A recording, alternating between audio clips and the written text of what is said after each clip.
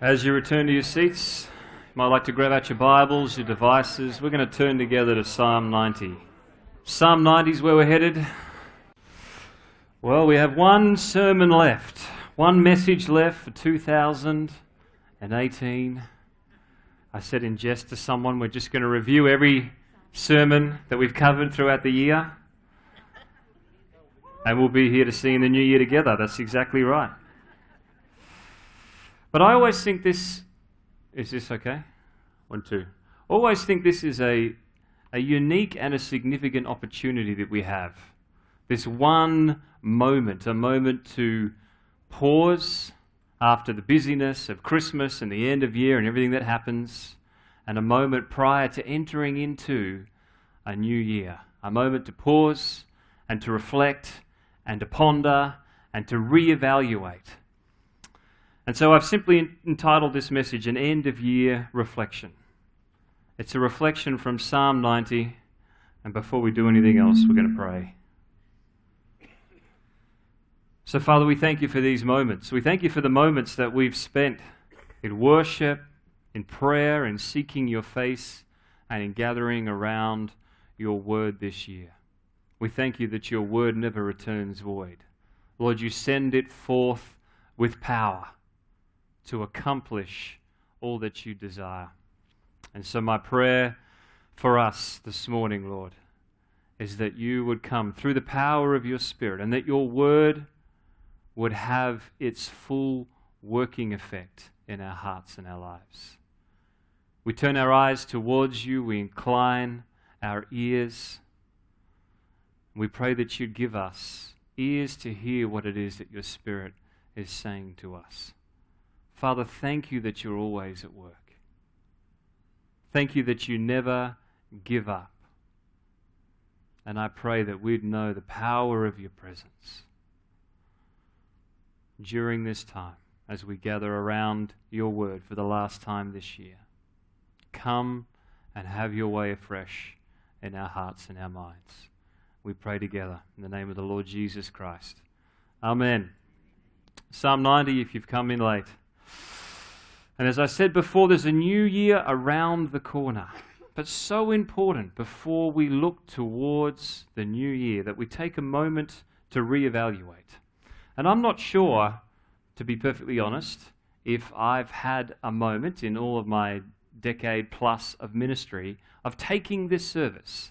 But I want to let you into a little secret of what I do each and every year. Before the year passes, I like to take what I call a stock take. Who enjoys stock takes? Some of us, perhaps. Others don't. Maybe it's harking back to my accounting days. I'm not sure. I remember working in a wholesaling foods company when I was going through university, and my shift was from 4 o'clock till 8 o'clock in the morning, and we'd get there every year. We'd grab the orders for the day. We'd pack and collect all the orders, pack them, put them on the trucks, and send them away. And that I didn't mind. But then it came the once-a-year stock take. Everybody's favorite day. And we'd go through the warehouse and we'd count out all the goods. We'd find all sorts of incredible things that had gone missing during the year, the occasional dead animal hiding away. But it was an opportunity to take stock, to recognize where we were and how we could prepare ourselves for the next year. Perhaps an example that applies more. This past week, my wife very graciously offered to assist my 2 eldest daughters in cleaning their bedrooms. I heard a little groan there. They're not boys, remember, they are girls. But I'm amazed how much 2 preteen girls can collect and accumulate in their bedrooms. I certainly wasn't putting my hand up to enter into that domain. I was called upon a few times to shift beds and locate different things, but it was amazing. There was a number of items thought lost and forgotten that were found. There was a number of piles of incriminating evidence, the sins of the past year, little chocolate wrappers, little lollies that had obviously been snuck in there that were repented of and dealt with. And then there was bags and bags of stuff that was removed, all to clear way for that which is to come. So it's a little bit like that. We want to grab onto what we need to remember what we need to hold on to, rediscover, refocus, and we need to clear out the stuff that needs to be removed. And we're going to do that, as I said, looking at Psalm 90. It's not perhaps people's first choice in Psalms for uplifting encouragement. In fact, normally if I was in the 90s, I'd be going straight to Psalm 91. Now, there is a good, encouraging psalm. But Psalm 90 is unique. It's the only psalm that we have penned by Moses. In fact, the title in my Bible says, A Prayer of Moses, the Man of God. What a great title that is. Imagine having that recorded in Scripture about your life. The life of Moses, the man of God. And this psalm has a predominant theme of time. Over and over again, it speaks of mornings and evenings, days and years, generations passing by. We believe this psalm was probably written sometime towards the end of the wilderness journeys. So Moses is an old man. He's still leading the people. They're still wandering around the desert. And it's a psalm of reflection.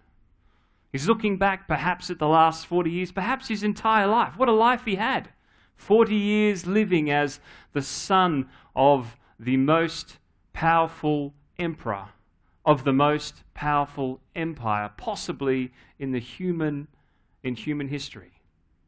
Incredible influence, incredible power, prosperity, everything at his fingertips.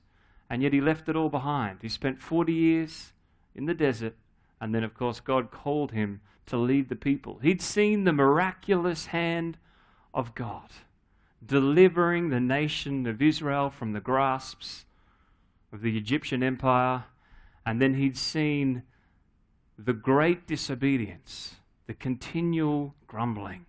God, not more manna, not another year in the desert.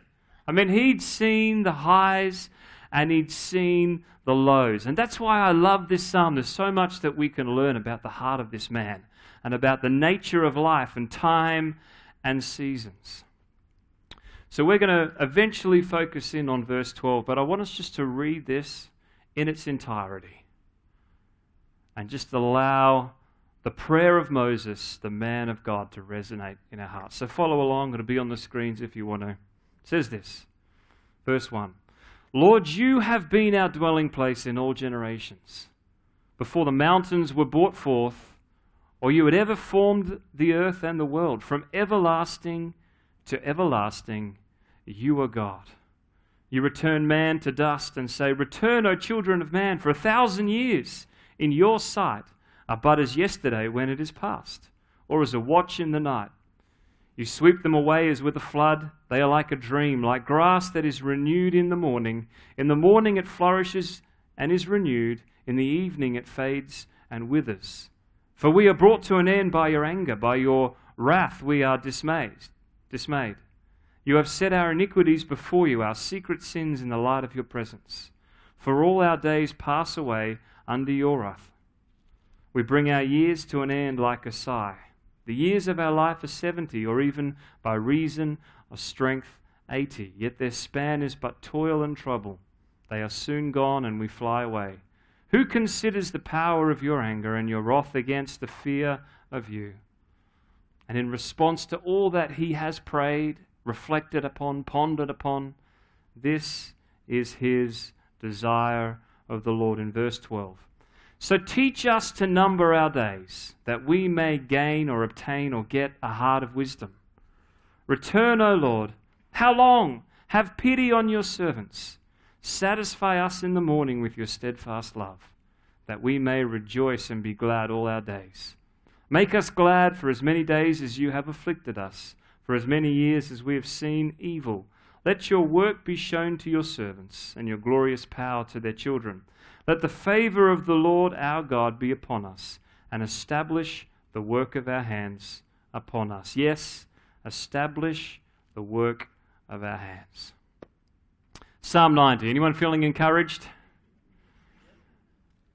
Yes, said one person. Good, we should be. Interestingly, this is a psalm that is often used at funerals. I'm not sure how Moses, the great man of God, felt about that. And it does have that little sort of philosophical, almost at times morbid feel to it. doesn't it? Someone say yes. Are we reading the same psalm? And yet I would say that it's probably not a great psalm for a funeral in some ways, in that Moses is crying out for wisdom. And when you're dead is not a great time to be crying out for wisdom. It's much better to cry out for wisdom when you're alive. And rather than Moses writing this prayer of God to be prayed at funerals, and I'm not saying it's not appropriate for that, really, I believe as I read this is Moses' impassioned pleas. God, please help our lives to count. Please help us not to miss what you have for us. See, he's looking back, and I believe he's seeing all that has gone before. And as he cries out to God, he's saying, God, here's what I see. There's so little that actually really holds eternal weight and significance. There's so little. It's just passing away. It's fleeting. So God, teach us to number our days. Whether we're wandering around the desert again another year, eating the same food, walking with the same people, with the same issues, same mountains. Or Lord, if this is the year that we see your promise fulfilled, where you lead us forth into your promised land, let us not waste the year on that which doesn't count. Verse 12 is key. He says, so teach us to number our days. What does he mean by that? Well, to teach, he's asking the Lord to teach us to number our days. And that literally means to count out, to weigh out, to measure, or as I've already said, to take stock. Lord, teach us to be aware of what we have, to take stock, to count it out, to weigh it out, to measure. But the second part is then to allot or to assign or to ordain or even to prepare accordingly. Which is why I believe this is Moses' psalm of stocktake. He's saying, Lord, show us what it is that we have. The greatest gift, the gift that we struggle most with, the gift that we can never have more of, is our time. And help us not to waste it. You see, nobody likes to waste time, do they? And if I'm perfectly honest, which I like to be from time to time, not too honest, just a little, I like to use my life productively. One of my pet hates is wasting time. Anyone else like that? Like, I will go out of my way to avoid a queue. I'll rearrange my life in order to minimize the time that I will know that I'll spend wasted waiting somewhere. Anyone else like that? I hate waiting in queues. If there's a queue, I'll turn around because I do not want to waste time in a queue. I've even been known, and my wife was reminding me of this in recent days as we head perhaps towards going to the fireworks on New Year's Eve, which we did last year, and there's always queues. And I have this tendency to not just want to park in the car park that's miles away and that requires me to walk miles to get to the fireworks. I want to park, perhaps, in not a registered parking space, should we say, not breaking the law, just slightly bending the rules at times, in order for me to get as close as possible to avoid standing in queues. But as I've thought about this, how much time do we use productively? How much time of my life is wasted? And I always love these statistics. You've probably heard something like this, but if we are to live an average lifespan of 80 years, here are some of the things that you will spend your time doing. On average, of course, everyone's different, but on average, with the average lifespan, you will spend 26 years sleeping. Someone say amen. Who enjoys sleeping? You'll spend 7 years trying to sleep. I know I'm far above average on that one. You'll spend 13 years working, heading to work, doing whatever it is that your vocation employment is. You'll spend, this one was interesting, 11 years behind a screen. And yet I think of my children's generation, what will that statistic be then? You'll spend, if you're a woman, 136 days getting ready. I have 4 young girls, and I'm already planning my wing of bathrooms somewhere in my house just so we can leave the house in the morning. Whereas if you're a man, you'll spend only 46 days getting ready in the morning. That says something, I'm sure, but we'll move on. 235 days of your life will be spent queuing. 4.5 years of your life will be spent eating. Not nearly enough, someone say. And finally, 3 years of your life will be spent on holidays. That's a lot of time doing a lot of different things. And as I was thinking about this, there's no statistics. I've never seen a survey on this. But let me ask you these questions. I wonder how many moments, how many minutes, how many days of the past year, or if you want to go further back, of the past years of your life, did you and I spend hanging on to hurts? How much time did we spend controlled and consumed by anger and bitterness and unforgiveness and hanging on to all those things? How much time did we spend weighed down under the heaviness of worry and anxiety and stress? How much time did we spend weighed down in the same patterns of sin and shame and beating ourselves up? Just take a moment. This is my gift to you. I know it's not Christmas anymore. My New Year's gift. Take a moment and reflect back over the last 12 months of your life. How did you use the most precious gift that has been given to you, your time? 365 days. We all had the same. How much did you use? And this is the sermon. This really is the message. This is a wonderful time for us to take stock. What are the things that weren't on the list that perhaps should have been on the list? What are the things that were on the list that we need to rediscover in a fresh way? And what are the time wasters? What are those things on the list that we just need to grab the garbage bags and we need to clear it all out to make room? As Moses said, God, teach us. Teach us to take stock. Teach us to not waste that which we have been given. So just back to the psalm then, with that theme in mind, with that introduction, here are 3 keys that I believe Moses, the great man of God, gives us that we can learn from this particular psalm to ensure that we have the right focus as we head into a new year. And number 1 is simply this. I love how he begins this psalm. Lord, this is all about you. You've been our dwelling place in all generations, before the mountains, before all creation was formed, from everlasting, from eternity past to eternity future. You are God. You never change. You never fail. You never falter. See, if you want wisdom, and that's the promise here, Lord, teach us to number our days that we might grasp wisdom. Here is the key. It doesn't start just looking within. It's the message of the whole gospel. We have a world that tells us you've just got to look within. You've just got to think harder and try harder. You've just got to search for the answers within you. They're there somewhere. The problem is that we're the ones who are confused in the first place. But just search harder. It's there. It's all within. Whereas the whole message of the gospel is this invitation to look to him. And all the way through the psalm is this contrast. There's this contrast of the certainty of God from eternity past to eternity future, but the uncertainty of life. What is it that we can actually control?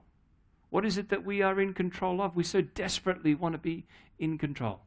So very little, but you can choose who you trust. There's this picture of the eternal reality of God, but the temporal fleeting nature of life. It's gone in the breath, it's green in the morning, and it's changed by evening time.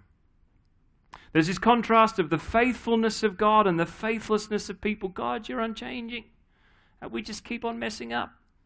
We do it really well. We just mess up and we mess up, and our sin is before you. God, help us to have that perspective of how much our sin affects you, but how much you've paid a price for us on the cross. The holiness of God and the sinfulness of man. If you want to make this coming year count, then live from this vantage point. Live with this deep awe and reverence that just makes us want to honor Him and worship Him. Live with this picture of the eternal God that shapes and defines every aspect of our life. You see, I found that so much of my life, and some of you perhaps, so much is caught up in the here and now. It's the day-to-day. It's the next place the kids have got to get to. It's the next sermon to write. It's the next thing to do. It's all in front of me. Spending all my time constantly overwhelmed, overworked, overcommitted, over-anxious, overextended, tanks running on empty in this frenetic frenzy of activity, just trying to keep it all together before it falls apart. I'm sure none of you are like that at all. And yet there's an invitation just to hang on. Just look up. Just look up. As we started off the worship service today, just turn your eyes to Jesus. It's only then that finally we get the right perspective of what actually matters. What actually in my life is worthy of my attention. See things the way He sees them. So that's the way Moses begins. Teach us to number our days that we may get a heart of wisdom. Where does that start? It starts by looking up. He then continues on. Verse 14, I love this passage. Possibly my favorite verse in the whole psalm. Moses says this, satisfy us in the morning with your steadfast love, that we may rejoice and be glad all our days. What a wonderful picture that is. Let's look at those two words. To satisfy literally means to be filled, to have enough, to be sustained. And this word for morning, the picture there literally is the dawning of every day. As the sun first pierces through the darkness, as a new day begins, God satisfy us. See, there's this picture of this ongoing structure in the everyday of our lives. There's this divine design. Every morning invites us again into that which we need. And I love this coming from Moses, a man who'd lived for possibly the better part of 40 years with the physical provision of bread from God. Manna appears every morning. There it is. Every morning they go and collect fresh bread.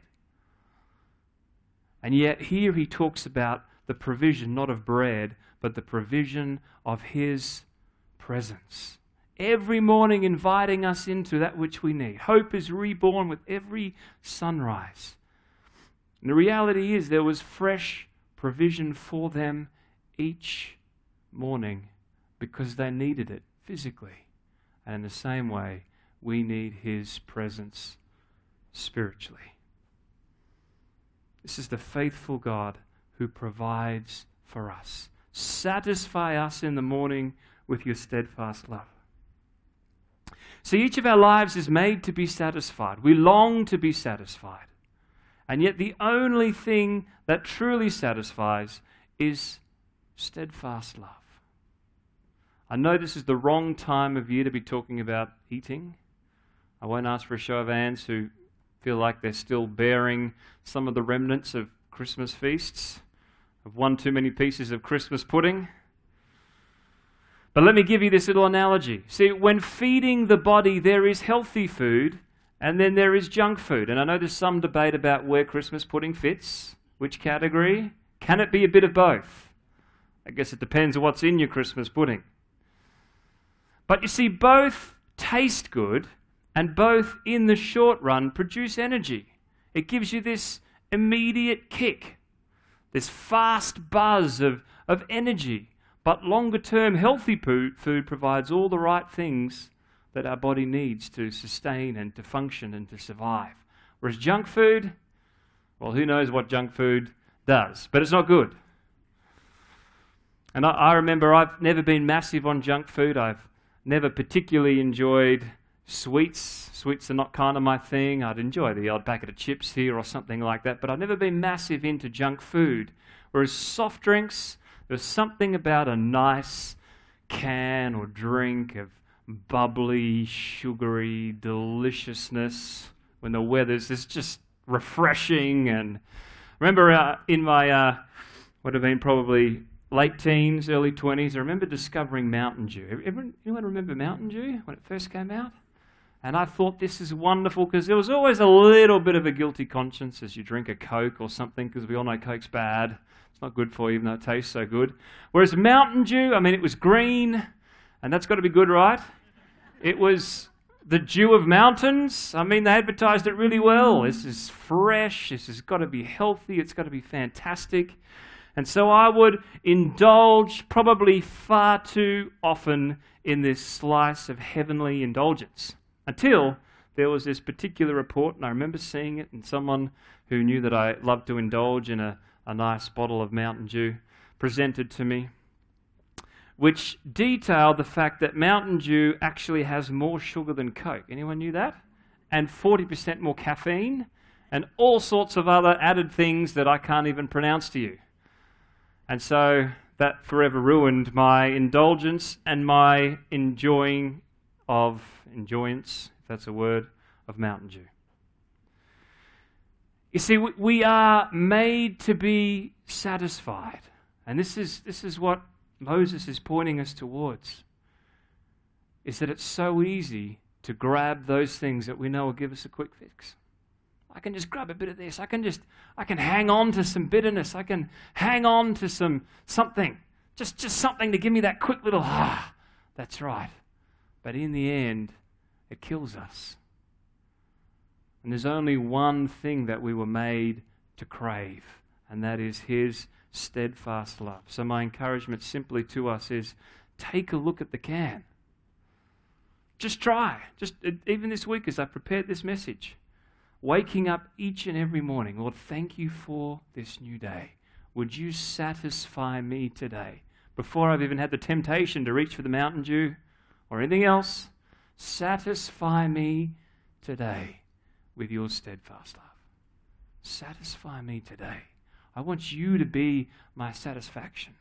I want you to be the desire of my heart. Because for me, it's the moment that there is that vacancy. And we need that every day. That's when my heart wanders to other things. Not always sinful things. Sometimes they can be other good things, just not the one thing that I truly need. God, satisfy me. Satisfy me this day with your steadfast love. And then point number 3, this is how he finishes it off. So we look up and then we lean in to be satisfied with this God of eternal love. And then he finishes it off like this. Verse 16, and Lord, let your work be shown to your servants. See, we've got to look up, we've got to lean in, but then there's this glorious calling that we have. There is work for us to do in this coming year. As we look up, as we get the right perspective, as we lean in, as we get rid of all the other stuff, all of a sudden we can see clearly to see His will. Let your work be shown to your servants, and your glorious power to their children. Let the favor of the Lord our God be upon us, and establish the work of our hands. Yes, establish the work of our hands. Lord, show us what you would have us do this year, and let your favor be upon us. Let us live for what matters. Let us see what it is that is your purpose for this coming year. In the midst of so many things that could be distracting our attention, so many things that could be consuming our time, let this be a year that counts. How are we all doing out there? Are we struggling in the heat? Fading away? Have you got a few moments for one more illustration? And then we're going to end with communion. I can't think of a better way to finish a service like this, to finish a year, than by honoring the Lord Jesus Christ. And communion table. The communion table it's a transaction. It's not just a place of remembrance. It's a place where we shake off our filthy rags and we're clothed in His righteousness. Where we come as sinners and we leave as saints. Where we come heavy laden and we receive His rest. But I want to just share something. I was reminded of this as I prepared this message, talking about living a life that counts. I remember it was the early days of, I got saved in my late teens, giving my heart to the Lord and doing the best to just serve God and follow Him. And it was my mum, first of all, who gave me a Passion CD, the first ever, who's heard of the Passion Conference? Passion CD, the 268 generation, living for the glory of God, and I just had it on repeat. I just burnt that CD until the place where nothing worked anymore. I played that CD and I just loved the heart of the movement. And I remember very early on just getting a hold of any of the stuff that I could from the Passion conferences. And there was this one sermon. It was a sermon preached by John Piper. And he had this particular message entitled, "Don't Waste Your Life." And here's an example. I remembered it as I was preparing this message. I thought, I've got to look that up for my own sake, for my own sense of just taking stock and remembering what's important, remembering where my life is headed. It's a little bit long, but this is the story that he gave, and I'll conclude with this, the story that he's sharing. He said, 3 weeks ago we got the news at our church that Ruby Ellison and Laura Edwards were killed in Cameroon. Ruby was over 80, single all her life, a nurse. She poured her life out for one thing, to make Jesus Christ known among the sick and the poor in the hardest and most unreached places. Laura was a medical doctor in the Twin Cities, and in her retirement she partnered up with Ruby. She was also pushing 80, and they were going from village to village in Cameroon. On one of their trips, the brakes on their car gave way. Over a cliff they went, and they both were killed instantly. And as I heard this story, I asked my people that Sunday, is this a tragedy? 2 women in their 80s, a whole life devoted to one idea, Jesus Christ magnified among the poor and the sick in the hardest places. And 20 years after most of their American counterparts has retired, they fly into an eternity with a death. Is this a tragedy, I asked?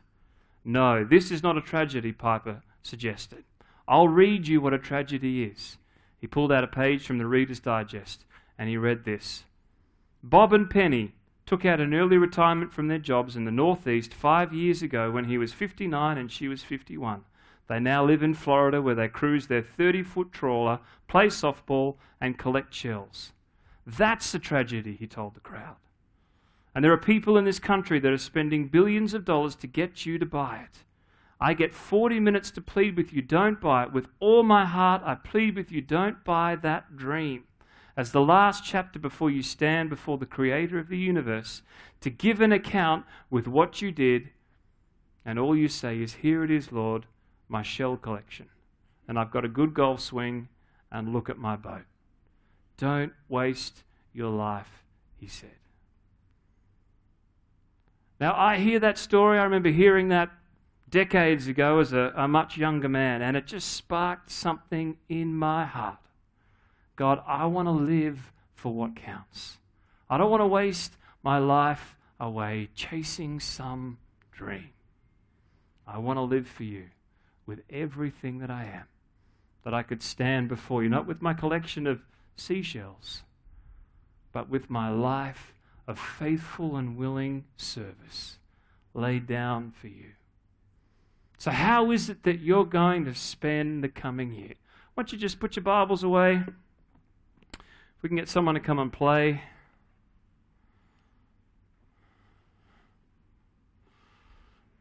And I want to give us a moment of reflection before we come to the table of the Lord. Peter, would you mind just going and grabbing the communion from the back? We might just do it at the front if we can, if you need someone to help you. For the rest of us, if you could just close your eyes.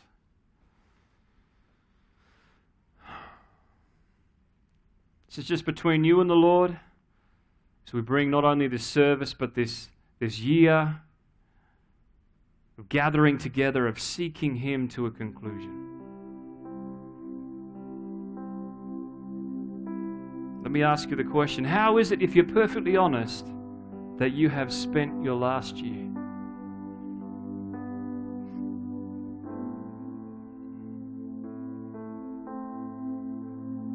It's a moment to just take stock.